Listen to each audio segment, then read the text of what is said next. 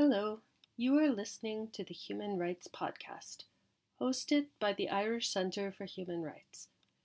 I'm Parisa Zangeneh, and I'm a PhD student at the Irish Centre for Human Rights. And on today's episode, you will be listening to a discussion on the book, Ensuring Respect for International Humanitarian Law, which was published in 2020. The book was edited by Dr. Eve Massingham and Annabel McConnachie. Speakers include Eve, Annabel, Kelisiana Thynne, and me. The discussion was chaired by ICHR Professor Ray Murphy, who is an expert on international humanitarian law and peacekeeping. He is also on the faculty of the International Institute for Criminal Investigations, and, among other appointments, he is a commissioner of the Irish Human Rights and Equality Commission. Thank you for listening, and we hope that you enjoy the podcast.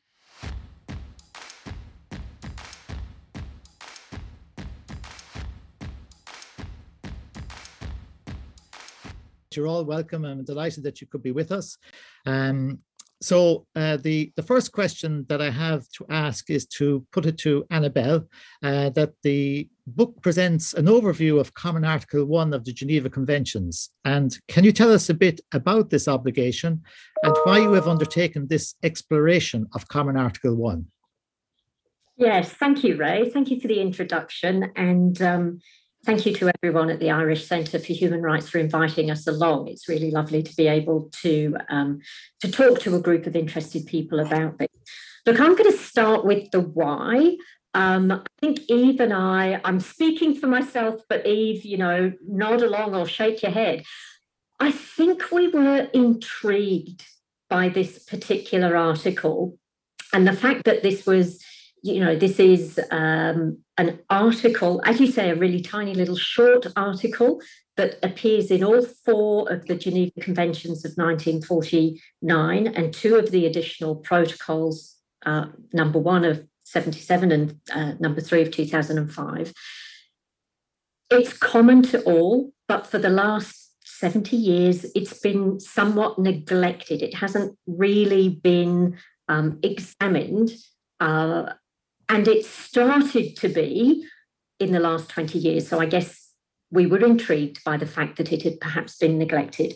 However, there's only a little portion of this little article that's specifically neglected and that intrigued us. As you say, Ray, the Common Article 1 says the high contracting parties undertake to respect and to ensure respect for the Convention in all circumstances. So to respect a piece of international law is very uncontroversial. Everybody understands what that is. If you sign an international treaty, you must act in good faith to the terms of that treaty. So we can put that to one side in a sense, but we've referred to this in the book, and it is referred to those who have looked at this article. It's referred to as the internal compliance obligation. So it's your obligation as a state to create the necessary domestic legislation or to enact the terms of the treaty, whatever that should be, with your own government, with your own people, with those within your jurisdiction, etc. So put that to one side. That's quite uncontroversial. The second thing is to ensure respect. And this was the bit where there appeared to be, when there had been some examination of it, some controversy. Did it mean that it was an extension of the internal compliance, or did it mean something else? Is there an external compliance obligation? Are states required by the law to make sure that other states, other parties, those outside their own jurisdiction, respect the law? So do they have something additional to what we understand as that internal compliance? So we referred to that as the external compliance aspect. If there is, then how does that manifest itself? Is it demonstrated negatively by not assisting in a violation of IHL? Or Is it to be manifested positively? Are states obligated to actually do something to prevent, perhaps halt a violation of international humanitarian law?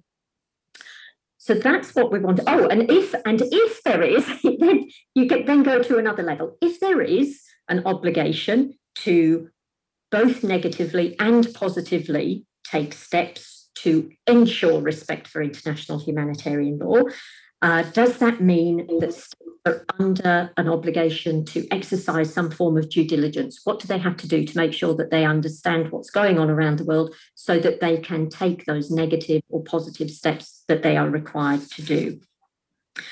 All of this is obviously dependent on the kind of influence that states have over other states. But yeah, I guess that the main point was that we were intrigued by those words, ensuring respect. And remember that right at the end of the article, it says in all circumstances. So it's a really broad, if there is an obligation, it's a really broad obligation. It's in all circumstances. So I don't know if that answers the question, but I hope it introduces you to why we became quite passionate about putting something together. Yes, thanks, Annabel. And my second question then would be to you also. You've looked at the practical application of the obligation from a number of perspectives. Which ones are they, and why did you choose to take this approach? Yeah, look, part of this was the way that the conversation with Eve developed, that the pair of us thought that what we might be able to discover if, having identified that we thought there was an external compliance aspect, and that states have to, have an obligation to not assist or not encourage violations, but also actions they must take. We felt that what we would come up with is some sort of list of the steps that you can take, the actions you can take, the measures you must undertake in order to ensure respect. So we felt that if we could look at ensure respect through lots of different, or use that as the lens through which to examine different aspects of IHL, we would be able to uncover this comprehensive and magical list that we would be able to. That isn't how it came out, and we'll talk about the conclusions later, I'm sure. But what we did want to try and do is find out what actions a state must take to exercise influence on parties to an armed conflict. And so we came up with a really long list of all the possibilities. And Eve and I were new to publishing a book, but you very soon discover that your beautiful long list is really constrained within how many words you're allowed, how many chapters you're allowed. So we began to sort of look at, we tried to look for things like what happens before a conflict, what you have to prepare, how do you prepare the groundwork, then what do you do in conflict, what are the hot topics like detention and targeting and so forth that might take place. So in the first section, there were things like diplomatic, humanitarian diplomacy, diplomatic actions, legislation, domestic legislation. And then we also looked at, and this is where Parisa's work came in, what happens after the conflict, international criminal law and how that might operate to ensure respect. The list itself, we also wanted to take a bit of a geographic look. And in the end, that was perhaps the part that we lost, in that we were constrained too much by trying to take a state view of ensure respect as well as a thematic view of ensure respect.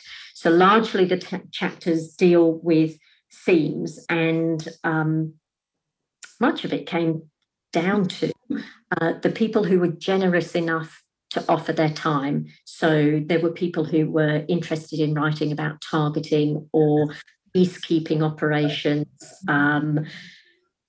internally displaced people. We did we did encourage somebody to write about the relationship with Kenya and Sudan to Kenya and Uganda to South Sudan. So there was one of those sort of geographic approaches that we took. But there were so many more things that we could have chosen and we weren't able to. I'd have liked cultural property. I would have loved dissemination to go in there.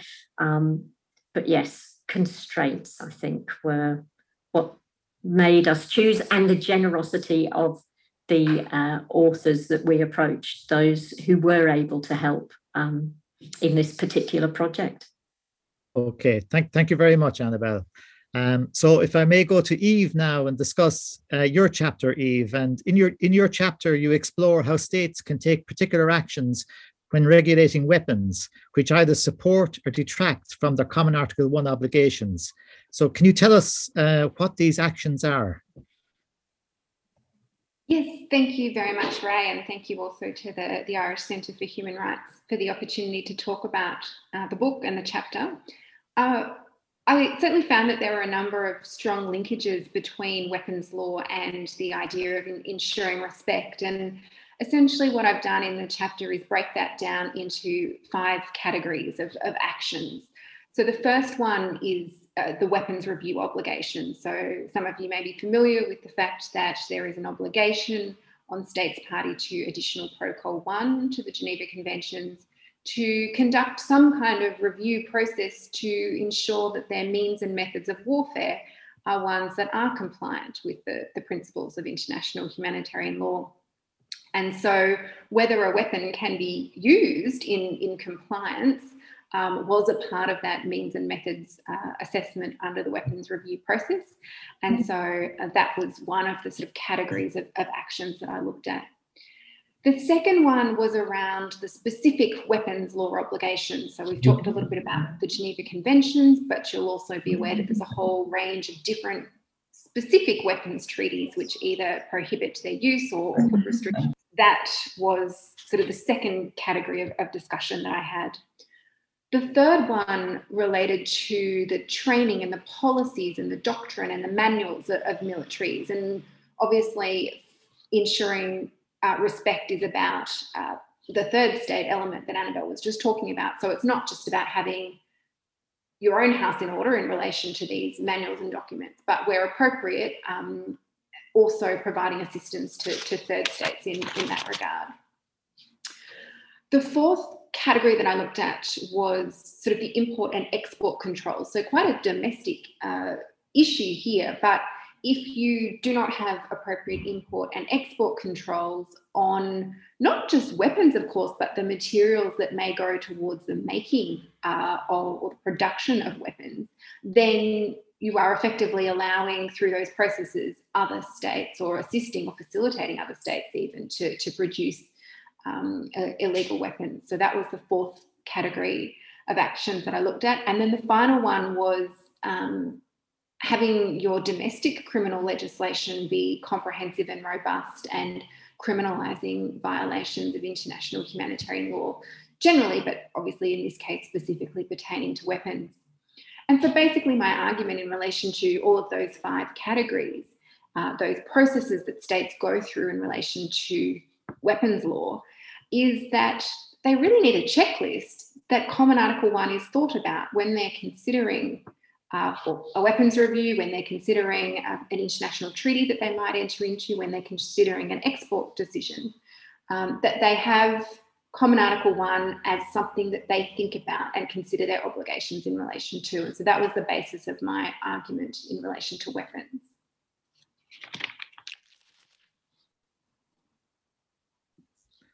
Sorry, Eve, just as a follow-up, I actually noticed that recently reading the CIPRI yearbook that Australia is one of the major importers of arms in recent years, which surprised me. But is there an example of where this has been, where the actions taken have been done in a manner which is which achieves the objectives of the Common Article 1, where it has been done well? Yeah, no, look, I think there's a couple of really positive examples. Perhaps one of the best known and one that people might be familiar with, but not sort of ever really thought about it as a common Article 1 action. And that is something that Annabel and I definitely found throughout the book, is that lots of things happen that do give effect to common Article 1, but people don't necessarily couch them in those terms. So one of the really key ones in relation to weapons is actually all of the funding and the work that governments all around the world contribute to weapons decontamination. So if you look at the processes, which of course some of them are crystallised by treaties, the Anti-Personnel Landmine Prohibition Treaty, for example, includes this as a specific obligation to help in the cleanup and the removal of explosive remnants of war.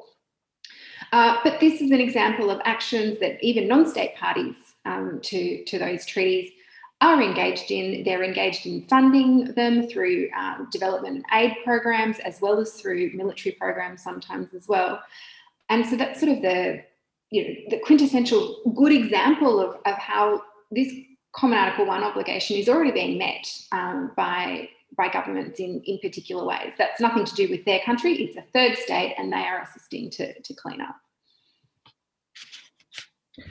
Thanks, Eve. Yeah, and finally then, is there an example of where certain action has been taken without regard to common Article 1?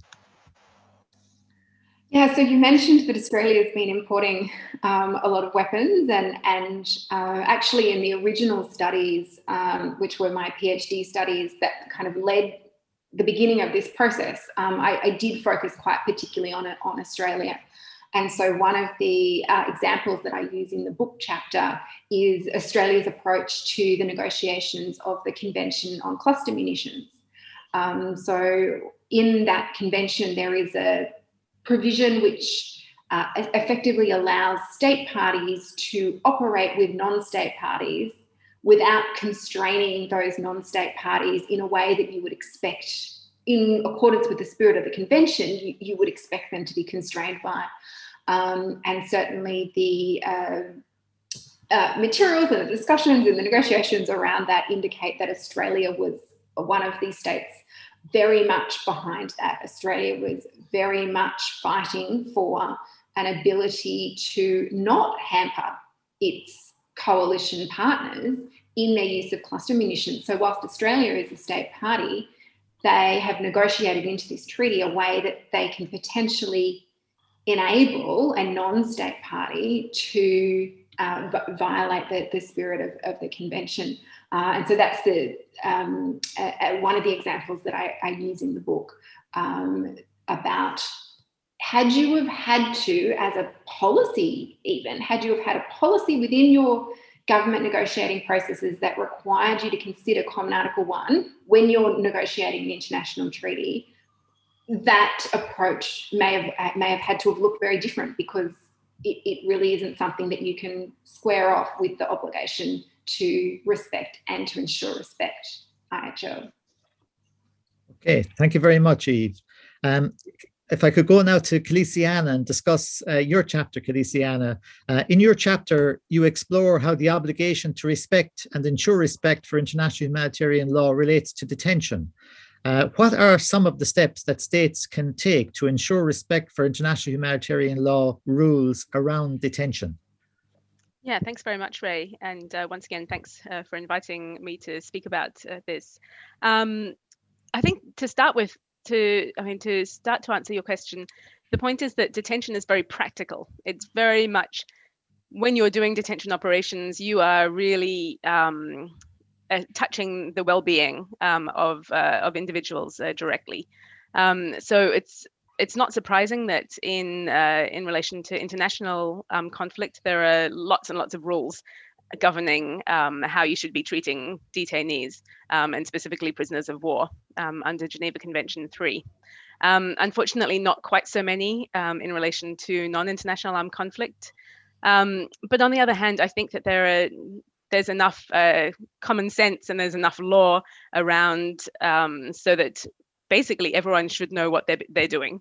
But unfortunately, states have been really quite ill prepared for detention operations. You would actually think that going into an armed conflict, that would be one of the things that you were prepared for. You should think, yes, we're going to be fighting, we're probably going to be killing some people, but we're probably also going to be detaining people. And in very few cases, increasingly states are becoming aware of the fact that they need to prepare. But in so many cases, they went into it quite ill prepared. And I think that led to quite a few problems. And really, that's where the points that I'll outline in terms of what steps other states should be taking should come in. But unfortunately, detention is also very much a matter of state sovereignty. It's very much seen as the role of the state to provide detention operations. And certainly that is true under international humanitarian law. But on the other hand, it does mean that other states are unwilling to really explore what the detention operations look like, what is the treatment of detainees, what are the conditions. And the states themselves that are conducting the operations are very unwilling to let anyone in to see what's actually happening in place. So of course, we're very much aware of many of the key examples that I outlined in the book: extraordinary rendition, Guantanamo Bay, Abu Ghraib, and obviously issues in Syria and Afghanistan. But I did discover that there were, so going back to what Annabel outlined in terms of preventive steps and corrective steps. And then I also touched a little bit on some normative steps that have been explored. But in terms of steps that third-party states and also those who are actually engaged in partnered operations with the states that are doing detention, what they can do in terms of corrective approaches is reparations to victims, training of detention officers on international humanitarian law, on torture, on basic practices as how you set up a detention facility. Then there are some more international steps that can be taken. So sanctions, either unilateral sanctions or through the UN or through various other bodies. Stopping funding of aid and development projects where there are problems in relation to detention. Touching on Eve's chapter as well, stopping the transfer of weapons which fuel the conflict. And then also as a tie-in to Parisa's chapter, investigations and holding perpetrators accountable is very important. And we do see at the moment that the ICC has started investigations into Afghanistan, for example, in relation to some issues around detention as well as other war crimes. And some preventative approaches that I developed would include public condemnation and then also developing and promoting the law, supporting states to prepare for detention operations. So putting in place some supportive arrangements before they actually launch detention operations, and very much about information sharing. I think that there's quite a gap in terms of information sharing. I think that if states were more willing to tell other states or even publicly explain how they go about setting up detention operations, and that would assist so many others. Thank you very much, Kelisiana. Could you give an example of where the steps taken have been done well, where it has had a positive outcome? Yeah, well, I would actually say that the International Security Assistance Force in Afghanistan in 2012 made some really good progress in relation to support to detention operations in Afghanistan. They put in place a six-phase plan to improve detainee safeguards. And it was good because it included really practical steps such as inspection of the facilities, remediation training in human rights and detainee treatment, formal certification, and supporting accountability actions taken by the government. And then it was done in a double loop as well, so that then there was the opportunity for monitoring, for visits, to see that the training actually was having an effect. So we did actually see that there was a reduction in ill treatment in the time that this was put in place. Unfortunately, 2 years later, ISAF was disbanded, and so there wasn't the opportunity to continue the monitoring. So then it did lead to further problems when that wasn't in place. Thank you. The final question then, Kelisiana, is there an example of where there has been no consideration of the obligation to ensure respect? Yes, I think quite a few examples, unfortunately, because I mean one of the problems is that there are lots of sanctions and there are lots of means of accountability for IHL, as Eve has already outlined, but actually very little attention paid to detention specifically. So I did a little bit of research around Yemen for the book chapter, which didn't actually end up being in the chapter.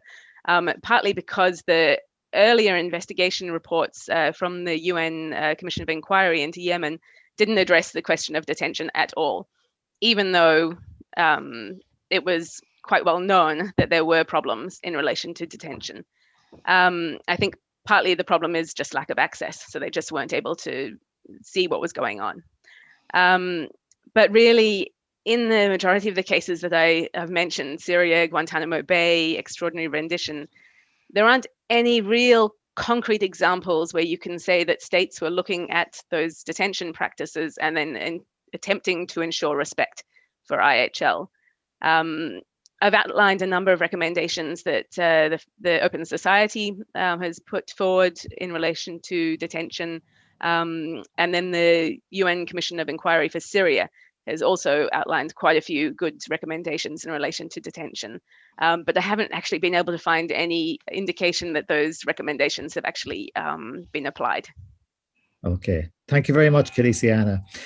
Parisa, then, if I may go to you as the final contributor, and in your chapter, you explore how international criminal prosecutions relate to the obligation to respect and ensure respect for humanitarian law. Can you tell us a little bit more about this link, please? Thank you, Ray, and thank you to everybody for coming, especially to our guests who are on the other side of the planet. It's quite late for you. The main point that I wanted to explore in my chapter was the link that I argue has been established through international practice between Common Article 1 and the formation of international and hybrid criminal tribunals in fulfillment of the external dimension of Common Article 1.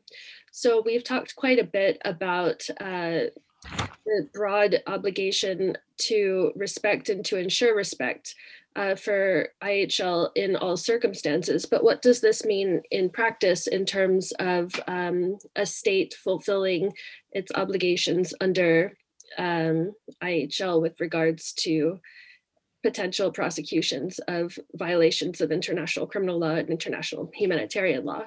So I've argued that by cooperating with international criminal tribunals, states may discharge their obligation under the external dimension of Common Article 1. So, for example, by participating in the formation of a hybrid court or by providing financial assistance, these may be concrete actions that states may take in order to uphold IHL under Common Article 1. And I think that this became clear for the first time in the formation, or when the ICTY and the ICTR were formed in the early 90s under Chapter 7 of the UN Charter. Since then, we've seen a number of tribunals that have been formed and are being formed, both with the support of the UN and under regional international organizations, if you will, such as the Kosovo Specialist Tribunal, the Extraordinary African Chambers, etc. And there's recent discussion of forming a hybrid court for South Sudan. So these are the practice of forming international or hybrid tribunals is not just limited to the UN framework anymore. So I think that that's definitely a very positive thing that we've seen in the development of the international criminal tribunals as a potential means of enforcing IHL. Thank you, Parisa. My second question then is, in your chapter, how you make you make a link between Chapter 7 of the UN Charter and Common Article 1, and with regard to the creation of the International Criminal Tribunals. And have we seen a reduction in the exercise of the power to ensure respect in recent years, or would you argue that the Security Council still exercises such power? Or indeed, do regional groupings seek to ensure respect more with the creation of hybrid or other tribunals now? I would say that the power of the Security Council to form international criminal tribunals is not reduced. I think that it has been exercised less in practice. And I think that this might be due to the fact that it is no longer a novelty to form an international criminal tribunal, as well as the fact that we now have the International Criminal Court. So the last time we saw a formation of an International Criminal Tribunal under Chapter 7 of the UN Charter was in 2009 with the Special Tribunal for Lebanon. Since then, we've seen other courts that have been formed, for example, the Kosovo Specialist Tribunal, or Kosovo Specialist Chambers, that was formed through the European Union with the additional support of third states, such as Turkey and the United States. So I think that this is a clear example of the fact that other organizations and states have taken on the responsibility to form tribunals and courts without relying on Chapter 7 or without the Security Council having to intervene. Thank you, Parisa. So if I may then go back to a more general discussion and put a question back to you, Annabel, that in giving the various responses to the thematic areas of weapons, detention, and international criminal law, certain common themes seem to have emerged. Can you tell us about the common findings you uncovered in the chapters?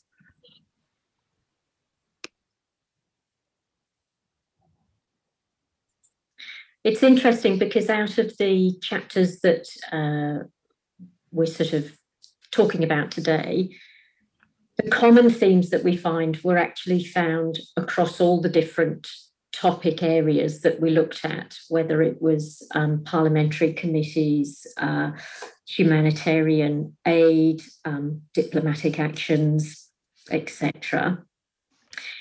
And broadly, like I say, we thought we'd originally start off with a table with lots of really practical steps. And it, Kelisiana, when you said detention is such a practical thing, we actually felt we would find these really practical steps by examining what states were doing. Now, we did find practical steps, but rather than a list that we put in a table, what we found were three broad areas of actions. The first was individual actions. So a state not involved in an armed conflict, a third state, as Eve referred to it, and we refer to it in the book, a third state not involved in an armed conflict can ensure respect for the law by respecting the law. So keeping your own house in order, looking after the legislation that you should, setting a good example, modelling what you do, creating strong legislation that can be replicated elsewhere, supporting, as Parisa says, supporting individually some of these international criminal tribunals. Individual action, we felt, was an important thing that states could do to demonstrate how you can ensure respect for the law. We then found that there was a group, the second theme that we found was where there was collective action, where states acted together to build a conducive environment for IHL. And Kelisiana referred to the normative frameworks. So it's that legal and normative frameworks that are built with groups of states, whether that's supporting the development of international law, developing international courts, cooperatively acting in order to demonstrate how these states may not be involved in an armed conflict, but how they can support IHL. Now, in both instances, at one end of the spectrum, you would find these actions taking place geographically remote from any kind of conflict, or temporarily remote from any form of conflict. It's laying the groundwork type of actions. And then at the other end, we sort of also found, and this was the third theme, where there was direct action to enforce respect, so to ensure respect by taking much more direct action.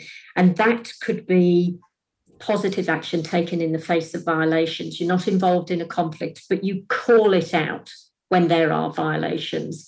You take what Sarah McCosker in her chapter had this lovely quote about the actions that you could take increasing in diplomatic strength and political bite. And I think you can, that draws that picture of the kind of actions that start with confidential and quiet diplomacy, all the way through to, sanctions that are enforced, or, whether really forceful action that's taken. So those three broad themes kept coming up over and over and over again in all the areas that were being looked at.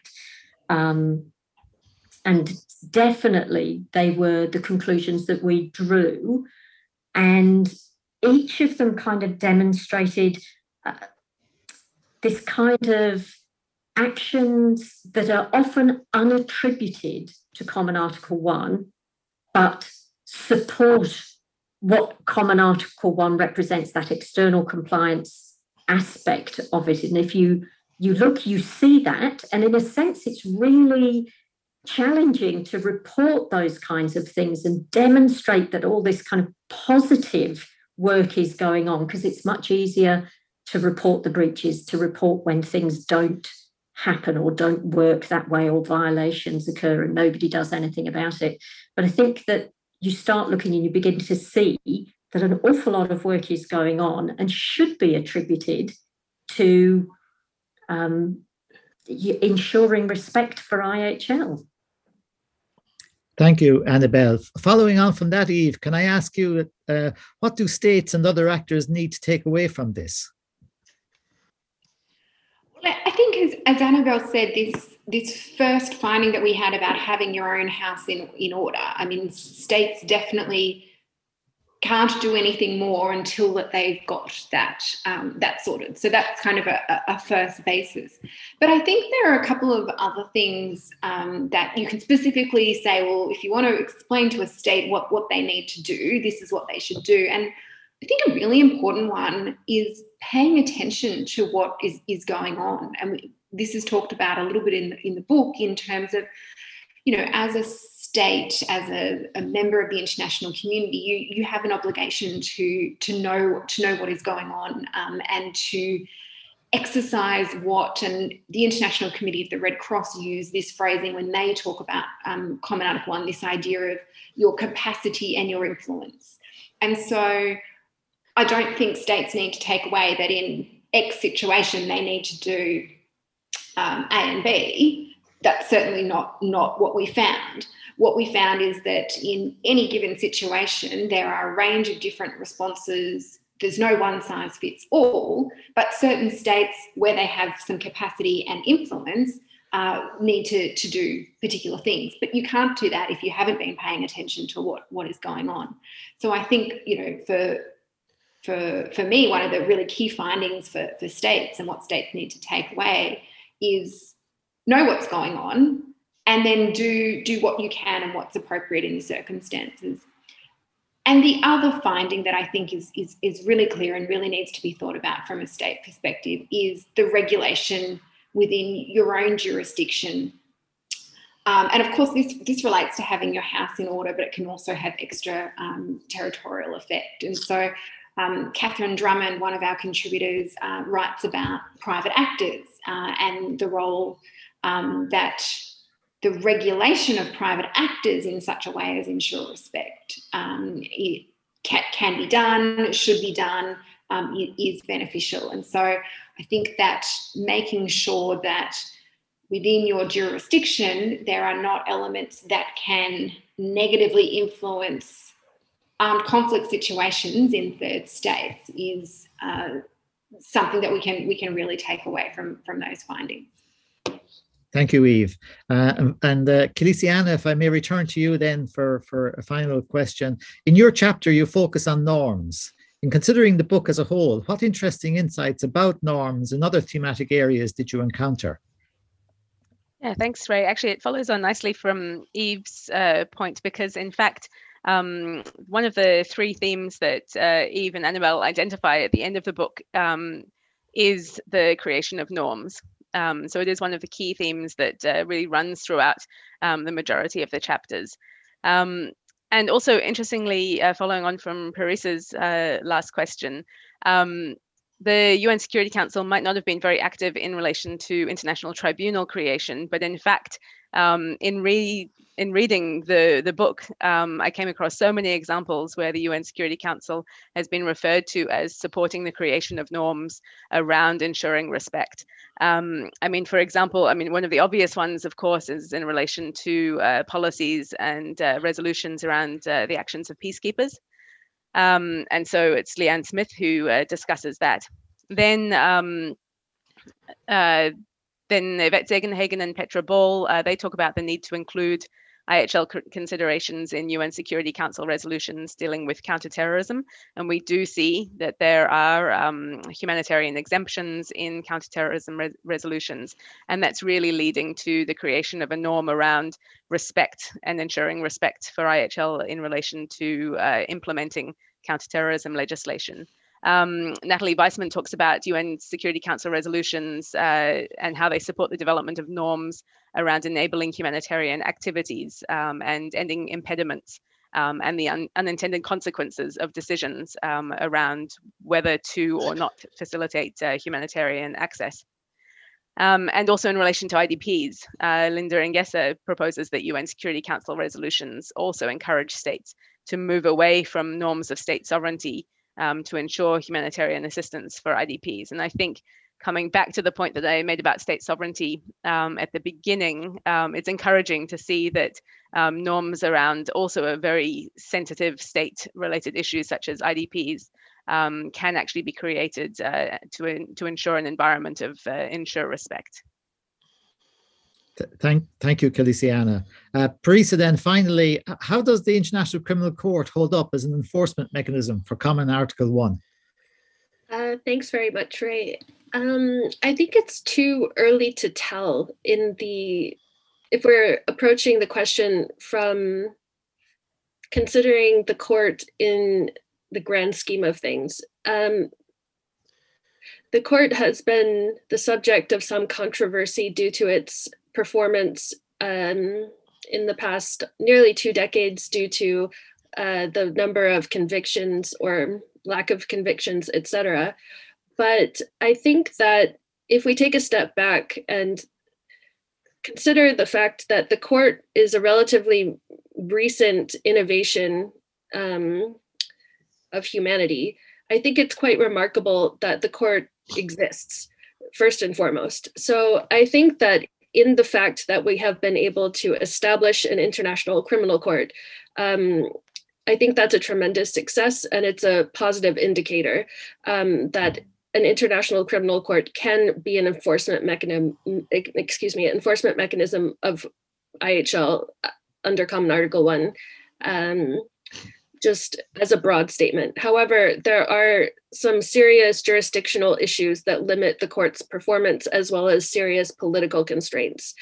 For example, we've seen that the court has been unable to intervene in Syria, and this shows another limitation of the court's jurisdiction triggering mechanisms with regards to the Security Council, because Russia and China have blocked a Security Council resolution referring situation in Syria to the ICC. So I think for the ICC to be a truly effective enforcement mechanism of IHL or of international law more generally, we need to have far more political support for the ICC. Okay, thank you very much, Parisa. And thank you all for very insightful and interesting perspectives on ensuring respect. The one thing for me as an Irish person that I'm reminded is how important the role even a state as small as Ireland has in ensuring respect, and what we say, what we do, and our obligations, especially as a member, say, of the Security Council, but also being a member of the European Union. So there's a lot there to digest and take into account, and the diversity of your perspectives was really rich and very welcome.